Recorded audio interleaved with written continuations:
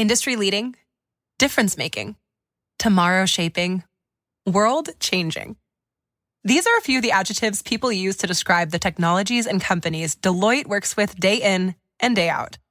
Join us, and soon those very same adjectives could describe your career too. Explore technology careers at Deloitte.com/techcareers and make an impact on business, technology, and society while engineering your future. At Deloitte. Not long ago, everyone knew that you're either born a boy or girl. Not anymore. The Biden administration is pushing radical gender experiments on children, changing their names, clothes, identities, and bodies. Joe Biden and his left-wing allies push boys to take estrogen to appear more feminine. They push girls to take testosterone so they grow facial hair. Biden and progressive leaders promote puberty blockers to keep kids from developing to normal men and women. These drugs can leave you sterile, infertile, impotent. Joe Biden and the new left even promote surgery on teens and young adults, removing breasts and genitals. They want boys in our daughters' bathrooms and sports teams. And now, the Biden administration is planning to issue new rules that would force doctors to prescribe dangerous drugs and worse. Tell Joe Biden and left-wing leaders across America, hands off our kids. Paid for by America First Legal. You're listening to the Huddle Up Podcast with Chad Jensen and Zach Kelberman. Join Broncos Country's deep divers at milehighhuddle.com and sound off. And now it's time to drop some knowledge.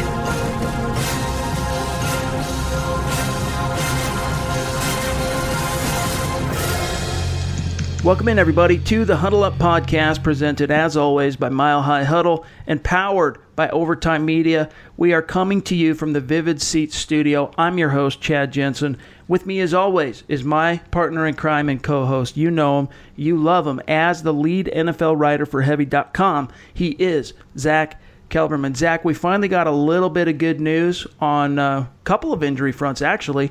On Wednesday and Thursday, we had finally the needle move for Bryce Callahan. He didn't practice Wednesday, but he was limited as a participant. He actually did participate on Thursday, and then Todd Davis practiced limited both Wednesday and Thursday. So Callahan's still up in the air, and even though Davis is technically still as well, he's trending toward playing. Yeah, it's looking like Davis will go, and, say what you want about him, but they did miss him against Oakland, and they need him in the middle of that defense. The Bears do have a pretty smash-mouth running game, and they need him right there next to Josie Jewell. In terms of Callahan, I would assume this gives him some sort of chance of playing, but considering how much time he's missed, how much rust he has, I'd be surprised, barring a quick healing process. If he played this week, I would get him 100% or close to it, ready to go for week 3 against Aaron Rodgers. That's what I would do if I was Fangio. Dude, I didn't realize this, but Josie Jewell played 100% of snaps against the Raiders. He was on the field for every single defensive snap, and he had a phenomenal game. It was a career-high 13 tackles, earned positive grades from Eric Trickle's grading system, earned positive grades from Pro Football Focus. Great game, but playing 100% of snaps, not exactly the best in terms of, in the second half he was pretty gassed, and especially where this season's just getting going. Now, the flip side to that is, we knew that Corey Nelson was going to factor into this linebacker situation with Todd Davis kind of on ice for a little bit and, just being signed on the doorstep of the season. But I did not foresee him playing as much as he did. He ended up being on the field. Nelson, he started next to Josie Jewell, not Alexander Johnson, who was with Fangio all through the spring, all through the summer. It was Nelson who started. Johnson didn't play a single defensive snap against the Raiders. Nelson played 46 snaps, but here's where things get ski-wampus. I know you guys love it when I use that word. He only had one tackle. He was on the field for 84% of the Broncos' defensive snaps, Zach, but Corey Nelson only managed one tackle. That's why they need Todd Davis. Yeah, the takeaway from that is Fangio obviously misses having some veteran in there, and as good as Josie Jewell played, he's only a second-year player, and they need a experienced guy next to him. Whether that's Davis, whether that's Corey Nelson, who I'm a big fan of, I think he played pretty well. I wouldn't look at the tackle as him being indicative of having a bad game or a down game. The way the game flow went was the Raiders were just moving the ball through the air primarily and just, stretching it out on the sides of the defenses. But hopefully Davis is back, because you don't want to thrust Jewell to the number 1 spot, and then you don't want to to thrust Nelson to the number 2 spot. You like to have depth in that area, and then bring on Alexander Johnson as the fourth young guy, the token young guy in that core. So if they can do that, the group as a whole will be more stacked. Davis gives them just a lot more versatility. Absolutely. And the thing is, too, I mean, in a perfect world, you want Todd Davis and Josey Jewell stopping the run on first and second down. And then it's great to have suddenly a guy like Corey Nelson who can come in on third down and run with a tight end. I mean, in his career high season, and when I say career high, I mean the one NFL season in which he played the most on defense. That was in 2016 for the Denver Broncos. He started 6 games. He had like 61 tackles, but he finished as the number 2 coverage linebacker in the league, according to Pro Football Focus. So that's a formula that I could see working for the Broncos. Davis, Jewell, first down and second down. Third down, you rotate Nelson in. It is keeping guys more fresh. So that's what the team has envisioned. It's just a matter of getting Davis back out on the field. Yeah, and then you can move him around, like you said, on passing downs. You can cover the tight end. And if he plays against Chicago, that tight end is Trey Burton, who's had kind of an up-and-down tenure with them so far. He's battled some injuries, but he's a good pass-catching tight end. If he plays, if he's 100%, he could give the Broncos problems. So sticking Nelson on him or a safety that could, give the Broncos flexibility. But just having another man there, a fresh body. And people think Davis is the end-all, be-all, the answer to the Broncos' woes. We all forget, it's all the recency bias. We all forget about how bad he played last year, but because the Broncos are so thin this year, we all want it back. He will help. We all have to remember, though, he's not a 3-down player. Those are going to have problems against the pass. And like you said, Chad, that's where Nelson comes into play. I like the pickup then, and it's benefiting the Broncos now. I just think that you're already seeing the Fangio bump with regard to Jewell, and I'm just really excited to see how it plays out for Davis, because Jewell, I mean, I don't have his every game last year, his game logs right in front of me, but I'd be willing to bet that in the first game under Vic Fangio, his career high in tackles, he doubled probably what his previous career high is. So Davis, I mean, who knows? We don't know what his ceiling is. We know what some of his limitations are, but in Fangio's scheme, I think we could see him, bust through what his ceiling appeared to be over the last couple of years in Denver. I think he can get to another level. But today, you guys, it's all about the Mile High Mailbag, getting to what's on your mind. We're going to tackle that, answer all your questions here in just a second. First, just a couple of quick matters of business. I got to remind you guys to follow the show on Twitter @HuddleUpPod, especially all of our new listeners. That's how you keep your finger on the pulse of what's happening with the show in real time. If you guys are liking what you're hearing, go over to Apple Podcasts, give us a creative review and a 5-star rating. We really appreciate that. And then at the end of the month, we're going to give away some swag to a couple of randomly drawn names from reviewers on Apple Podcasts during the month of September. And our YouTube listeners, you guys are awesome. The engagement's great. The subscriber list is growing by the day. So you guys are awesome. Keep doing what you're doing. Just a reminder to a lot of you who are listening but not subscribing, hit that subscribe button and make sure you don't miss a single podcast or video we publish on the Mile High Huddle YouTube channel. Fantasy football season is here, and this season there are more ways to win than ever because FanDuel has more ways to win cash prizes and once-in-a-lifetime experiences during every single game, every single week. If you never played FanDuel Fantasy Football before, that's great because new users get $20 insight credit if they deposit $20.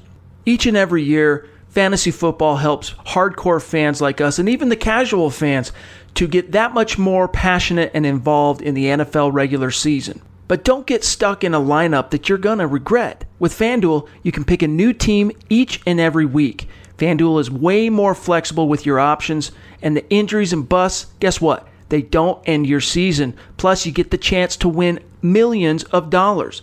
Sign up for FanDuel now and get $20 in total bonus. Just make your first deposit of $20 to get started, and you'll get an extra $5 in site credit every week for 4 weeks. Go to FanDuel.com/DFSFantasy. That's FanDuel.com/DFSFantasy or download the FanDuel app. This is the Overtime Podcast Network. Not long ago, everyone knew that you're either born a boy or girl. Not anymore. The Biden administration is pushing radical gender experiments on children, changing their names, clothes, identities, and bodies. Joe Biden and his left-wing allies pushed boys to take estrogen to appear more feminine. They push girls to take testosterone so they grow facial hair. Biden and progressive leaders promote puberty blockers to keep kids from developing to normal men and women. These drugs can leave you sterile, infertile, impotent. Joe Biden and the new left even promotes surgery on teens and young adults, removing breast and genitals. They want boys in our daughters' bathrooms and sports teams. And now, the Biden administration is planning to issue new rules that would force doctors to prescribe dangerous drugs and worse. Tell Joe Biden and left-wing leaders across America, hands off our kids. Paid for by America First Legal. Mary redeemed a $50,000 cash prize playing Chumba Casino this year. I was only playing for fun, so winning this was a dream come true. Chumba Casino is America's #1 social casino experience. It's serious fun. With over 80 casino-style games to choose from, you too could win life-changing amounts of cash. Be like Mary. Log on to ChumbaCasino.com and give them a whirl. That's ChumbaCasino.com. No purchase necessary. Void or prohibited by law. 18+. Terms and conditions apply. See website for details. The voice in the preceding commercial was not the actual voice of a winner. All right, Zach, you guys, it is that time of the week where we take a peek inside the Mile High mailbag because Zach and I are your football priests, and each and every week we're here to offer you the absolution and the answers to your burning Broncos questions. And the first one, we gotta dial it back to earlier in the week. We got this one from a fella by the name of Mike Brown on Twitter, at MikeBro544, a bunch of numbers. Mike, you might want to shorten that Twitter handle, bro.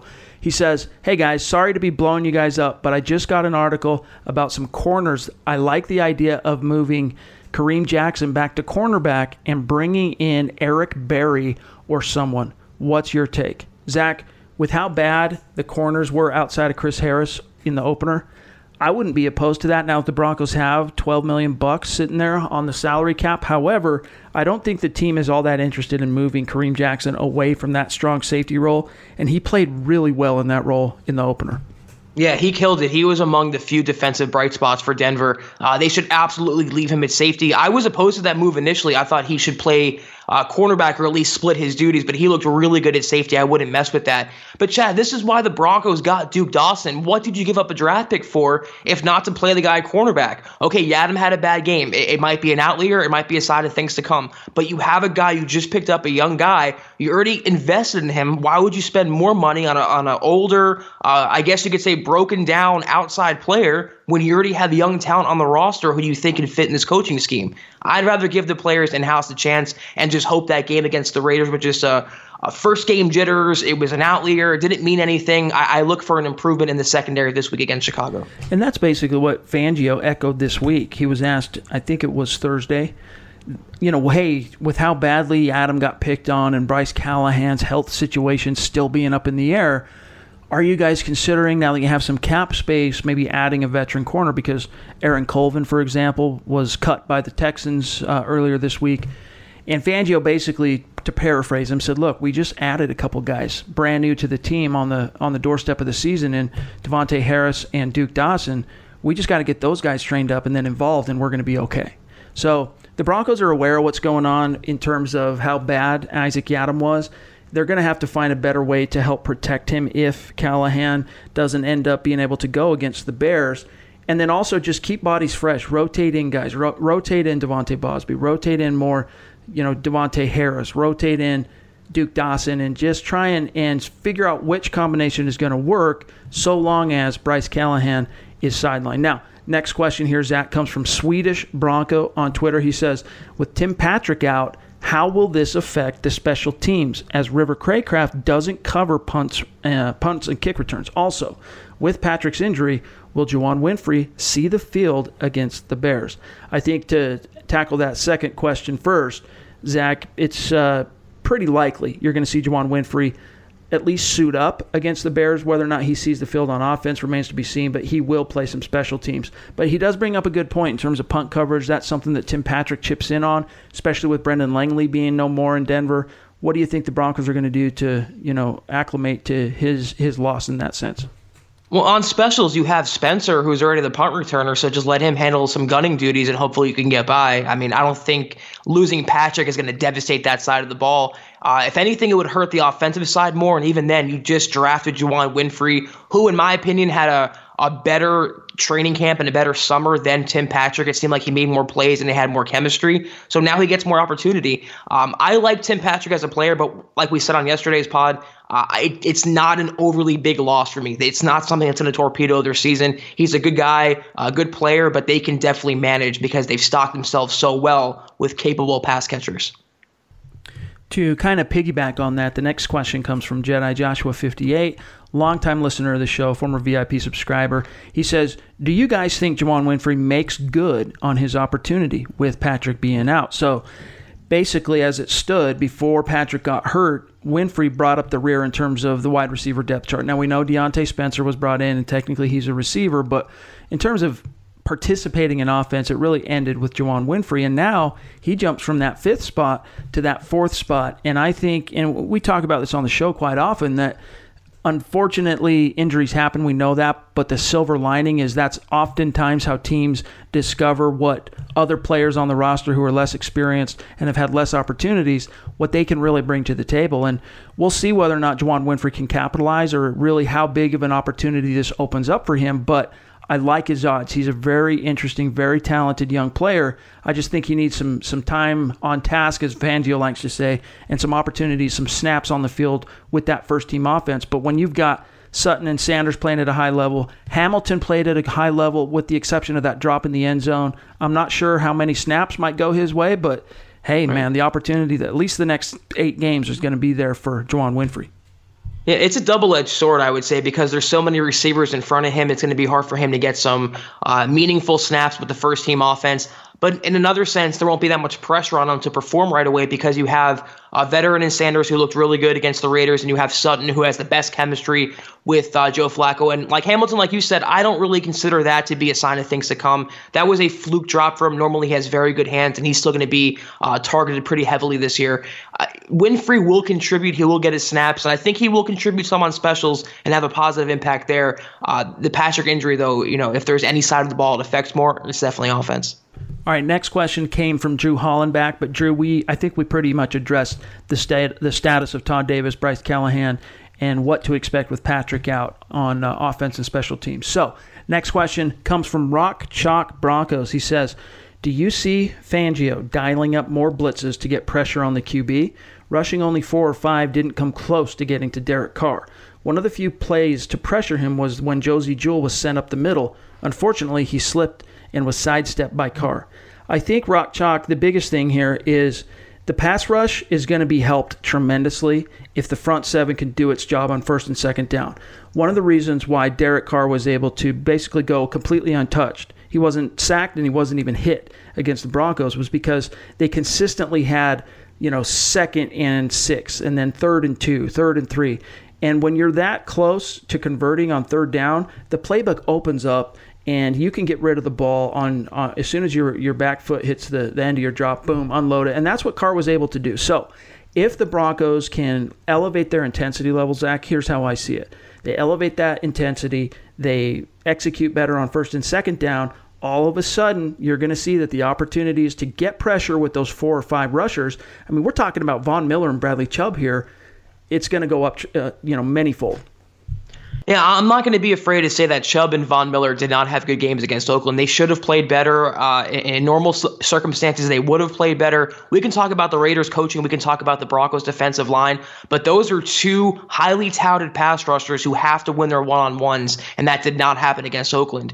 That being said, though, I would expect Fangio, knowing the opponent, being at home, coming off a loss where he feels more pressure to win, I think he's going to find his groove in this game. I could definitely see the Broncos setting 7-8 guys at Trubisky and overwhelming a young quarterback. This is not the same experienced signal caller like Derek Carr, who knows where to go with the ball, who's been around the game and has taken the hits and paid his dues. Trubisky's still a young guy, but he's not really a franchise guy cemented just yet. The Broncos can get in his head easily and all afternoon. They did it to Jared Goff last year. That was Bradley Chubb's coming out party. He needs to bring that same ability, Von Miller too, and a Vic Fangio defense, win those one-on-ones to get to Trubisky. But it was unlike Fangio to not be aggressive. It was unlike Fangio not to send blitzes. I would look for that to change tenfold this week. I look for them to harass Trubisky from the outset. And for what it's worth, you guys, I know that a lot of you listen to the Bear Report podcast, not the one where they were on our show, but where we appeared on their show. And in that, they asked for a prediction, and I predicted Broncos losing.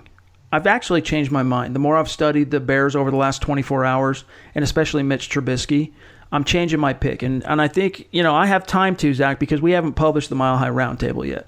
More information, for me anyway, has come to light because I've had more opportunity to study it. I think Trubisky's swimming right now. I think he's kind of in a position where the Broncos can exploit him. If they can get better execution, as I've said, on first and second down, stopping the run and taking away that aspect of the Bears' offensive attack, that puts so much pressure on Trubisky and really renders that Bears offense one-dimensional. And he's just not, for all the flack that Derek Carr gets, and the disrespect that he gets, mainly because he's an Oakland Raiders quarterback, you got to remember, he's been to multiple Pro Bowls, and he's a guy that was in the MVP conversation in 2016. And from that point forward, he dealt with 2 significant injuries and a lot of team turmoil around him.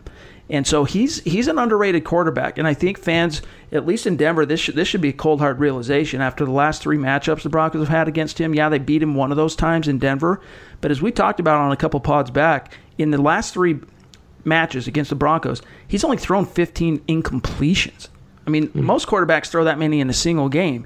15 in 3 games. Derek Carr is a very talented and poised. You put some pieces around him, especially like the Raiders appear to have done, even without Antonio Brown, now long gone.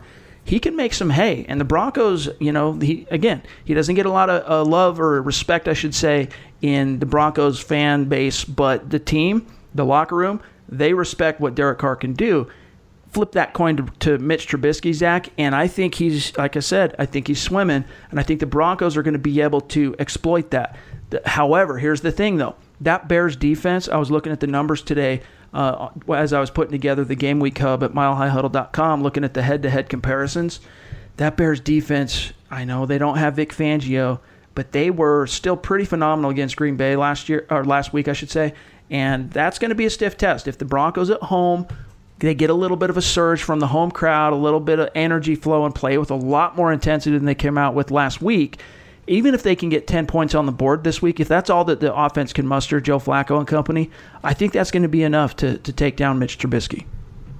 On Derek Carr, we talked about it multiple times on multiple pods. I don't understand the hate that he has within the Broncos fan base. I know it's a rivalry team, and I know he's kind of an eccentric guy in a sense, but he's a pretty underrated quarterback, and he showed on Monday night what he can do when he's protected and when he has good coaching. That being said, though, Trubisky is not Carr, like we've been talking about, Chad, the last couple minutes. They're just 2 different quarterbacks right now, and if the Bears were smart, they would hide him as much as possible, hope they get that running game going on the road, kill some clock, get some touchdowns, and let the defense win the game. Like we all talked about on the crossover pod, though, the Bears pod, this is 2 completely identical teams right now. Really good defense and lackluster offense. And whoever, like you just touched on, whoever can get to 10 or 14 points, that might just be enough. The big difference, though, is the Bears are actually, at least in one game, right? All we have is 1 game sample size. The Bears are at least capitalizing and playing like a good defense. The Broncos defense did not play at their talent level last week. So if they can change that and turn that ship around, man, sky's going to be the limit for this team because that defense has the talent to be just as smothering and just as oppressive as the Bears. But yeah, it's going to be a head-to-head, and we'll see how it shakes out. But I'm switching my pick. I don't know. I haven't formulated what my score is going to be. Stay tuned for that, and look for it on the Mile High Roundtable at milehighhuddle.com. That'll publish on Friday, so look out for that later on Friday afternoon. But meantime, you guys, we got to get to all the great YouTube questions. We're going to tackle that here on the other side of the break. We'll be right back. This is the Overtime Podcast Network. Not long ago, everyone knew that you're either born a boy or girl. Not anymore. The Biden administration is pushing radical gender experiments on children, changing their names, clothes, identities, and bodies. Joe Biden and his left-wing allies pushed boys to take estrogen to appear more feminine. They push girls to take testosterone so they grow facial hair. Biden and progressive leaders promote puberty blockers to keep kids from developing to normal men and women. These drugs can leave you sterile, infertile, impotent. Joe Biden and the new left even promote surgery on teens and young adults, removing breasts and genitals. They want boys in our daughters' bathrooms and sports teams. And now, the Biden administration is planning to issue new rules that would force doctors to prescribe dangerous drugs and worse. Tell Joe Biden and left-wing leaders across America, hands off our kids. Paid for by America First Legal. Mary redeemed a $50,000 cash prize playing Chumba Casino this year. I was only playing for fun, so winning this was a dream come true. Chumba Casino is America's #1 social casino experience. It's serious fun. With over 80 casino-style games to choose from, you too could win life-changing amounts of cash. Be like Mary. Log on to ChumbaCasino.com and give them a whirl. That's ChumbaCasino.com. No purchase necessary. Void where prohibited by law. 18+. Terms and conditions apply. See website for details. The voice in the preceding commercial was not the actual voice of a winner. All right, Zach, let's take some of the questions here. All of the questions, anyway, from our YouTube community. This one comes from Eclipse Stormborn, longtime listener, great listener. He says, "Hey, fellas, I absolutely loved the pod today.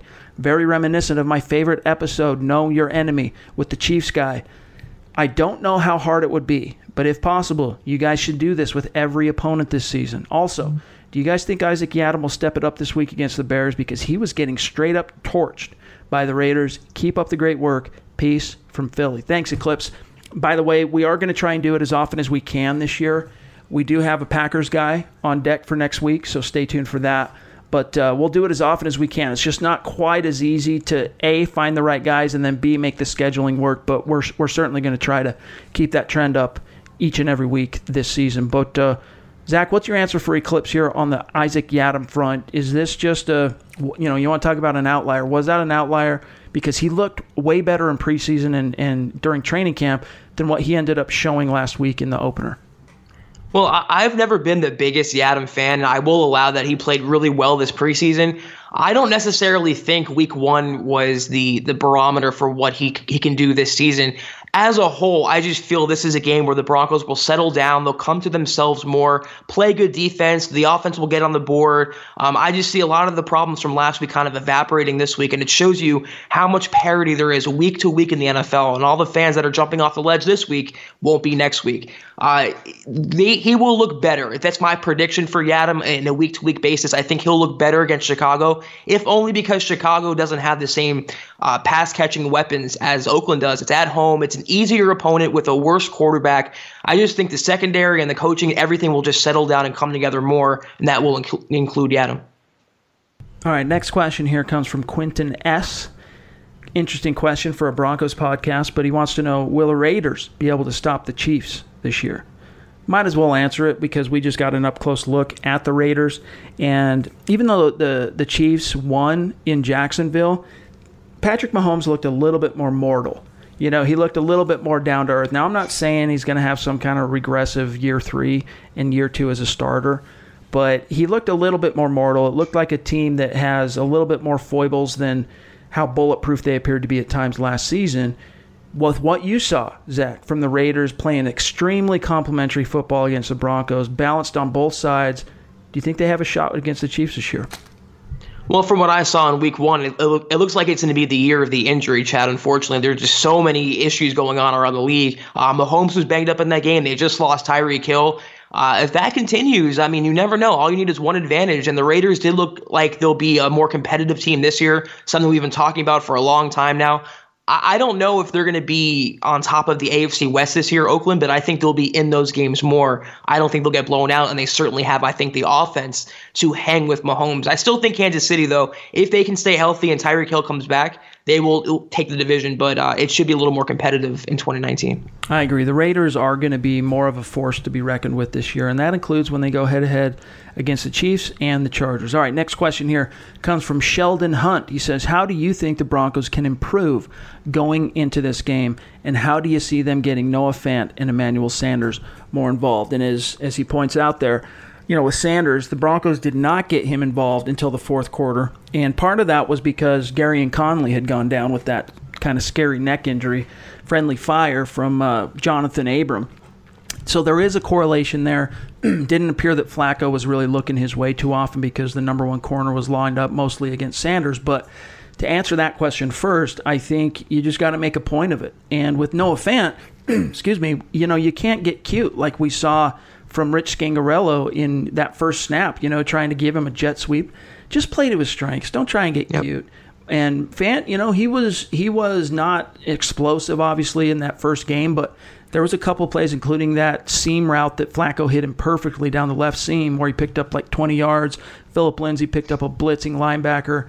That's what Noah Fant can do for you. You know, he's got that huge frame, athletic ability, and the wingspan to just completely box out the defender on that type of an angle to the ball. There's so much the Broncos can do. So we can only hope that they get both those guys more involved. And then as far as improving, Zach, I mean, we've already talked about defensively. If you can play better football on first and second down and get your opponent into some 3rd and 8s, you know, some 3rd and 9s or longer, you're significantly going to improve your odds of not only getting to the quarterback and then getting off the field on 3rd down, but also wreaking some havoc and perhaps creating some turnovers on that side of the ball. The other thing just comes to when you get to the offense, Zach, this team has to be able to close, and they have to be able to start a lot faster. You cannot... I mean, that's the biggest thing that was, to me, shades of 2017, 2018, was how it took the offense till the 3rd quarter to find a groove.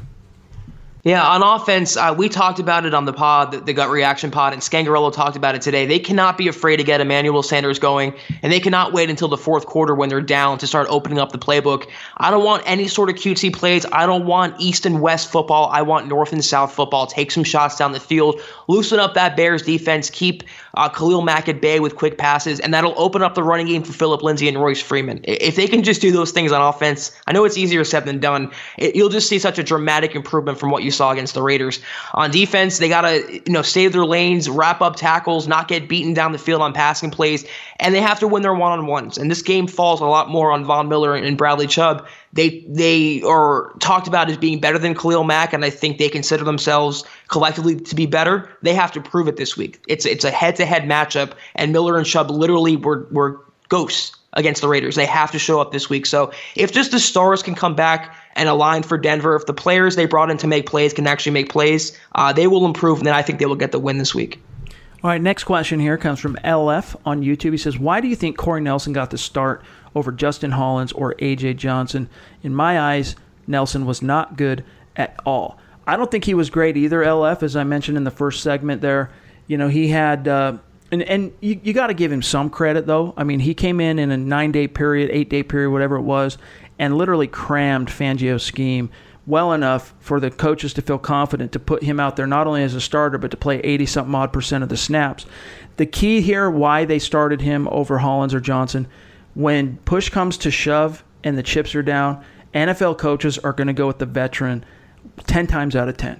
You know, unless there's some GM, pulling political strings, trying to get the rookie or a younger guy that they have some stock in playing time, coaches are always going to gravitate to the veterans because that's who they can trust. They feel like that's who they can count on. They've been in situations. They know what to expect, and they can lean on these guys. That's the only explanation why Corey Nelson got the start over Alexander Johnson or Justin Hollins, but especially Johnson, who played the position 100% for Fangio all through the spring and the summer. Yeah, I think that contributes to it. I don't think Fangio was necessarily blown away by what he saw from Alexander Johnson or Josh Watson or Hollins or anyone, and that's why they signed a veteran in Nelson who can do more things on defense. And that's why we talked about earlier in the pod, when Davis comes back, he's not a great player, but he can do enough on first and second down where then you can rotate to Nelson on third down, you can rotate Hollins in. It just gives you more versatility and more depth. So when they get healthier, I think these problems that you're seeing highlighted with Nelson on the field so much, that won't be an issue because he won't be on the field so much. All right, this one comes from Klaus on YouTube. He says, hey guys, hope you are fine. I still try to forget that Oakland game.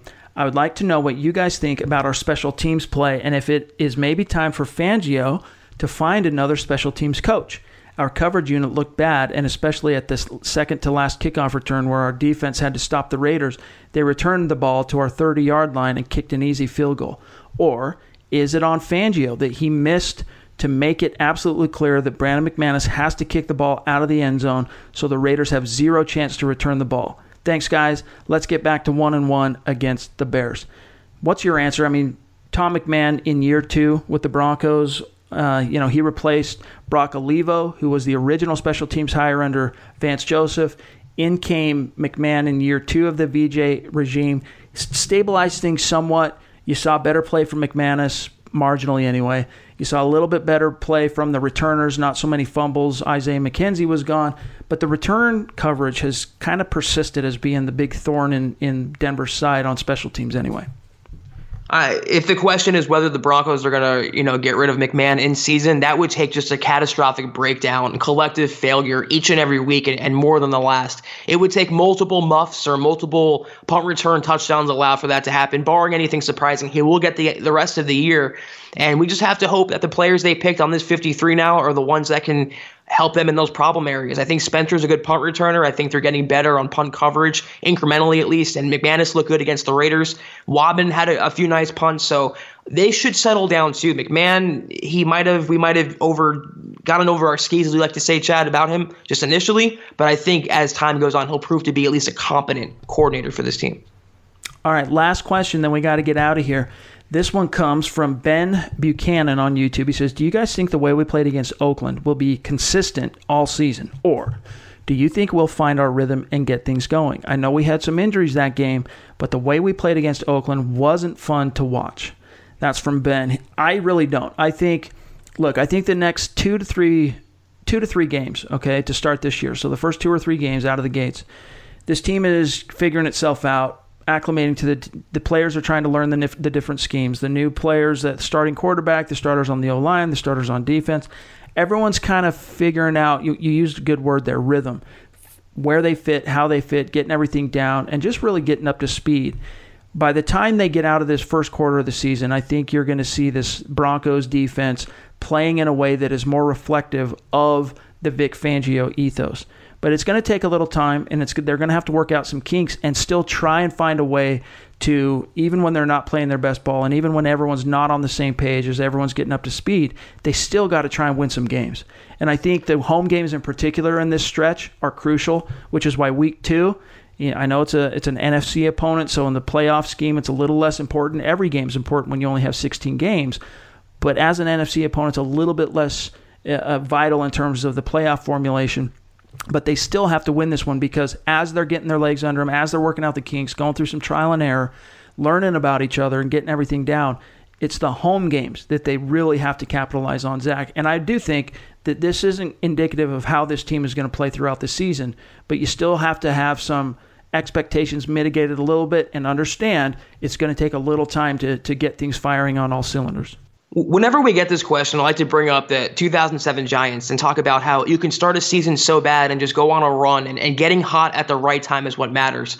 The Broncos, this game won't matter 14 weeks from now. It won't even matter 3 weeks from now. I mean, if the Broncos start winning, it's week 1 is just immaterial. It doesn't stand out. It's not purposeful when you look at the grand picture of the season. I don't think they're going to be as bad as that game again. Then again, though, if they blow out the Bears, let's say, I don't think they'll be as good as that game either. I think they're somewhere in the middle. And that's why I've been saying all offseason, I wouldn't predict playoffs. I would stop just short of that, considering all the new moving parts on this team, all the new fresh faces. If they can go 8-8, I know it's a fence-straddling prediction, but if they can go 8-8, considering what we saw in week 1 and considering all the new changes and maneuvers they made, I think that would be a successful season. They will get better as time goes on, and they all can form some chemistry, and that could start happening this week. But if they blow out the Bears, that's not going to be indicative either. I mean, they're going to just a team that's still learning a lot of things, and they're right now an average ball club, I'd say. The thing that the team has to guard against, and there's some encouraging developments on this front that I'm about to talk about here, is they have to guard against the murmurings and not allowing themselves to buy in and trying to point fingers and blame each other when things don't go perfectly. And from what I've been told by guys who were in the locker room last week following that Oakland game, is that that's not the vibe they were getting. Guys were holding each other accountable. They were standing up to the plate and taking responsibility for the way things shook out. And I think if they can maintain that kind of, man up, so to speak, and be accountable and continue to prove that they're bought into Fangio's, his system, his ethos, his whole entire philosophy, it'll eventually work itself out. And I think by midseason, as Zach said, you'll see this team, find itself. Now, whether or not with how tough this schedule is, they're going to have enough wherewithal to make the playoffs, that remains to be seen. But I think that's encouraging, at least, that, hey, these guys aren't dropping their eyes, they're what's in the dirt, hanging their heads, pointing the finger. That's not what's happening. And frankly, Zach, I think last week was a wake-up call. This is something that people need to understand is under VJ, the Broncos in the first quarter of both of VJ's seasons, they came out hot. Not only did they win their openers, but they were like 3-1, I believe, both seasons to open up. And it might have been 2-2 last year. I can't remember for sure. But either way, they started hot the first couple of games. And in that sense, it kind of masked what the real issues were on that team. And in this case, it's kind of like coming out against a prize fighter and getting popped in the mouth right away. It's a gut check. It's a wake-up call. And it allows the team to examine itself more objectively and go, look, okay, we got a ways to go. Let's not buy our own press clippings. Let's not buy into the hype about, Vic Fangio, new sheriff in town. All these defensive players are going to be all pros. Look, we still got a long ways to go. I would rather that wake-up call, Zach, come in week 1 than it comes in week 4 or 5 and then see a team go through a slide for 3 or 4 games in the middle of the season when you can't afford to be going through a slide. That's when you need to be hitting kind of a groove and learning and figuring out who you are. I'm actually, in a weird sense, the silver lining is it can be, if the team approaches it the right way, that first game and kind of being embarrassed, that could be a good thing for the spiritual well-being of this team for 2019. Right. It could happen at a worse time, say week 10 or week 12, the wheels could fall off completely and they can be in contention. I mean, that would be not ideal. You'd rather the Kinks get out now in week 1. You would think they would get out after 5 preseason games, but it'd rather happen in week 1, let them push forward and build off that. And now they're grounded. Now they're down to planet Earth and on the ground and face down in the grass and realizing we have no expectations about us anymore surrounding us. What little hype there was with this defense and with Joe Flacco is gone now. We just have to play our game, get back to our strengths, and ride that disrespect angle. There's a reason people like Adam Rank predicted 2-14. They didn't see this team doing anything. They have to start playing like they care enough to prove those people wrong and use that as motivation. All right. Well, it's going to be fun to see how this team, whether or not they can turn it around from an energy, from an intensity, from an emotional standpoint, because we know the talent's there, and we know the wherewithal from a coaching and a schematic perspective is there. But do they want it? How badly do they want to turn the ship around? And it's going to be really fun to see how much and whether or not this team can rally for Fangio, especially going against his former team and going against Bryce Callahan's former team. And it's going to be fun to see. But you guys, that's going to do it for Zach and I this week. Thanks for all of you guys tuning in, downloading the show, sharing it out on social media. We appreciate everybody, all your questions in the Mile High Mailbag. Appreciate you guys. You're going to have a podcast waiting for you tomorrow. Building the Broncos, of course, will have the Scout's Eye preview rocking and rolling for you on Saturday. And then Eric and Lance of the Dove Valley Deep Divers, they'll have an episode waiting for you first thing Sunday to kick off your game day. And then, of course, Zach and I will return for the gut reaction immediately following Broncos versus Bears. So until then, you guys, have a great weekend. Make sure you're following the show on Twitter at HuddleUpPod, Zach on Twitter at Kelberman NFL, myself at Chad N. Jensen. Have yourselves that good weekend, and we will see you on the other side. For Zach Kelberman, I'm Chad Jensen. Talk to you then. You've been listening to the Huddle Up Podcast. Join Broncos Country's deep divers at milehighhuddle.com to keep the conversation going.